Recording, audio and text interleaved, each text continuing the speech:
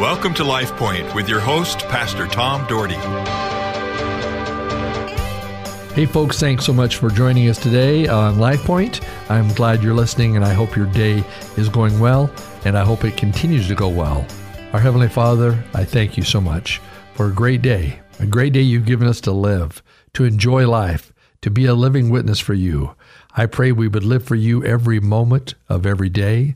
And Lord, when we trip and fall, that we stand back up again and we rise to the occasion and be men and women of God, making a difference in the lives of all those around us. And Lord, I pray for obedience, that we'd be obedient to you. Lead us, I pray, in Jesus' name. Amen. Well, I'd like to talk today about someone very familiar to you from the Bible, if you've read the Bible, and that is Jonah. Now, you might know as a kid, they would always say, you want to hear the story of Jonah and the whale. Of course, we know it Jonah and the big fish because it never uses the term whale in the Bible. We just know that a fish large enough to swallow a human, and for the human to live inside of it, probably had to be a whale or some other kind of fish that we're not familiar with. But anyway, it's a great story, and there's a lot of truth to it. There's a lot of people who think it's not true. A lot of people think the story of Jonah and the whale, Daniel in the lion's den, the three in the fiery furnace, all those stories are just stories. But folks, are from the Word of God. They're God's truth, and it's laid out. Yes, things seem impossible, but we serve the God of the impossible. The book of Jonah doesn't identify the author, but most think it was written by Jonah himself, though it seems as if it was written by a third person, so one can't say for positive that Jonah wrote it. It certainly looks that way. I just want to talk about a few key points from Jonah today and tomorrow, so I hope that you'll tune in and that you'll get something out of it, that I'm just not talking to the wind. But of course, we know Jonah fled from God's call to go preach to Nineveh. God told Jonah, I want you to go and preach to the lost in Nineveh so that they could come to know God. So Jonah, well, he decided he didn't want to do that. He decided, like a lot of people do, that he would run from God. And God was very clear that these people in Nineveh would live wicked lives. They needed to hear about God. You know, God leads all those who will listen. But like Jonah, so many are disobedient. I've heard people say they would never want their children to go into full-time ministry because it's so uncertain and not financially sound for them. Folks, I'm telling you something. We need people in ministry. We need people in pastoral ministry, youth ministry, children's ministry, music ministry. We need people. People in even this ministry here at the radio station, KBXL, it's a ministry. We have a number of people work here. They're virtually ministering in a various ways and reaching many, many people. When are we going to begin to trust God and follow His will for our lives and not our own? The Bible is very plain that in the last days that we'll be enticed by the world and all it has to offer. Folks, you're seeing it now every single day. If you're watching news, you are seeing what the world is offering. You're seeing how the world lies. You're seeing how the enemy deceives. I hope that you are above that. I hope that you are spiritually sound, spending time in God's Word, spending time in the house of God somewhere. Let me tell you, the time is now to get busy and start living for Jesus Christ and walking with Him, because the world wants you. The world wants you to fall victim to the enemy. He wants to take you down, and he's going to continually work on it. You got to stand fast. Well, Jonah, he decided to go on a cruise instead of following God's plan to go to Nineveh. But the cruise went bad. Have you ever gone on a cruise that went bad?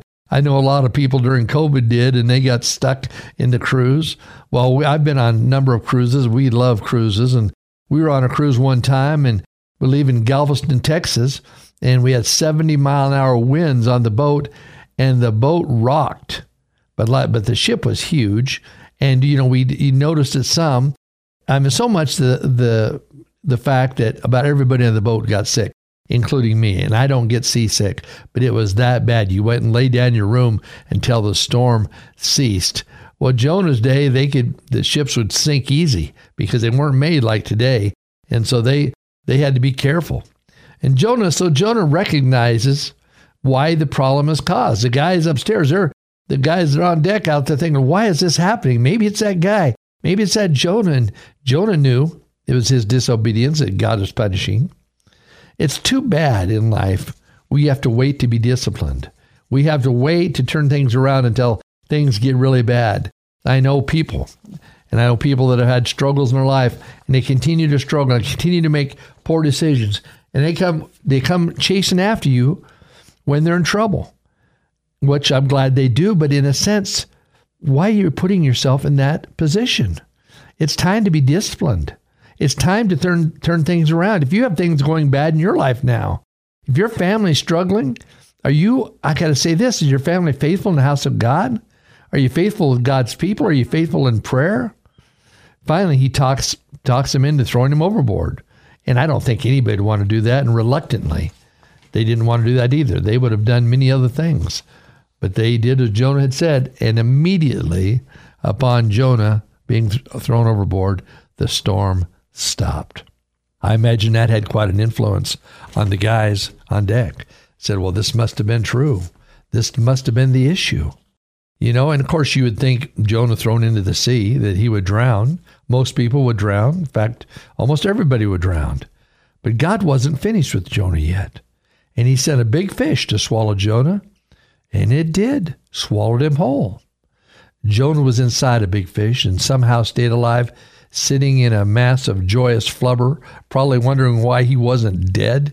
Can you imagine that? I've thought of that many times, trying to picture Jonah in a well for 3 days, just laying there, just thinking you're going to die. He probably didn't even sleep for those days, or maybe the rock of the big fish made him fall asleep. I don't know, but it had to be just a horrible, horrible thing. It wasn't like you see in pictures growing up where you see a big fish and you see inside the fish there's a guy sitting there with a campfire going on, and making s'mores. It wasn't like that at all. It had to be nasty. In fact, when we get to heaven, that'd probably be the last thing we'll want to ask you, but we might say, Jonah, what in the world? What was that like in that fish? But Jonah, he cries out in desperation. He was very desperate. In fact, this is what he says in the second chapter of Jonah. He says, if I was in the fish 3 days and 3 nights. From inside the fish, Jonah prayed to the Lord and said, in my distress, I called to you, and he answered me. From the deep in the realm of the dead, and I called for help, and you listened to my cry. You hurled me into the depths, into the very heart of the seas, and the current swirled around me. All your waves, breakers, swept over me. I said, I have been banished from your sight, yet I will look again toward your holy temple. The engulfing waters threatened me. The deep surrounded me. Seaweed was wrapped around my head. Oh, listen to that. There you get a picture of that. Seaweed was wrapped around my head. To the roots of the mountains I sank down. The earth beneath barred me forever. But you, Lord my God, brought me, my life, from the pit. You see, that's what God does. He brings us life. You might be in terrible desperation. You may have been going through the worst pain you've ever gone through. Our God is capable of bringing you out of that desperation to the joy of the Lord, which is our strength. Jonah said, from the depths of the grave, I called out. He knew his life was over. I'm sure he thought, well, how long am I going to live? There's no way I should stay alive. Have you ever had a, quote, belly moment? You finally hit rock bottom and you cried out to God, God, save me from myself. I'm out of control. I have no direction. I continue to make poor choices. For many people, God is waiting for that call. Listen to this very carefully. God will always respond to a broken heart that calls out to him. You know what? I had a broken heart one time, more than once. But one time when my little boy was killed in a car wreck and laying there out in the street, and I went to pick him up. And I cried out to God, God, you said all things work together for good for those who believe. Lord, what good is this? I'll never forget that day. I'll never, ever, ever forget that day. And there was silence. There was no voice from heaven that said, my son, your son is okay. My son, things will be well. I'll use it for my glory. No, there wasn't anything like that. I felt all alone. I felt in despair. But here's the key to all this, that Noah called on him. And I called on him too. That stopped. And so sometimes we try to figure things out on our own. We have to trust God with our lives. One's life is always different when you realize there is victory in Jesus. There is victory when you put your trust in Him. Folks, I had to put my trust in Him more than ever. And I'd been a pastor for years, and my wife had to put our trust in Him. Do you know 85% of marriages break up after a child is killed in such a manner? But we had to trust God to lead us. He was our only child. We had to trust God to give us victory in a very, very tough situation. And you know He did. He did. Jesus Christ brings us victory in our lives. And He has nailed our sins to the cross. And His blood was shed so we could have forgiveness of sin and be able to walk in the light of God. Thank the good Lord, Noah turned things around. Noah, he did too. But Jonah turned things around. Jonah made a difference in life.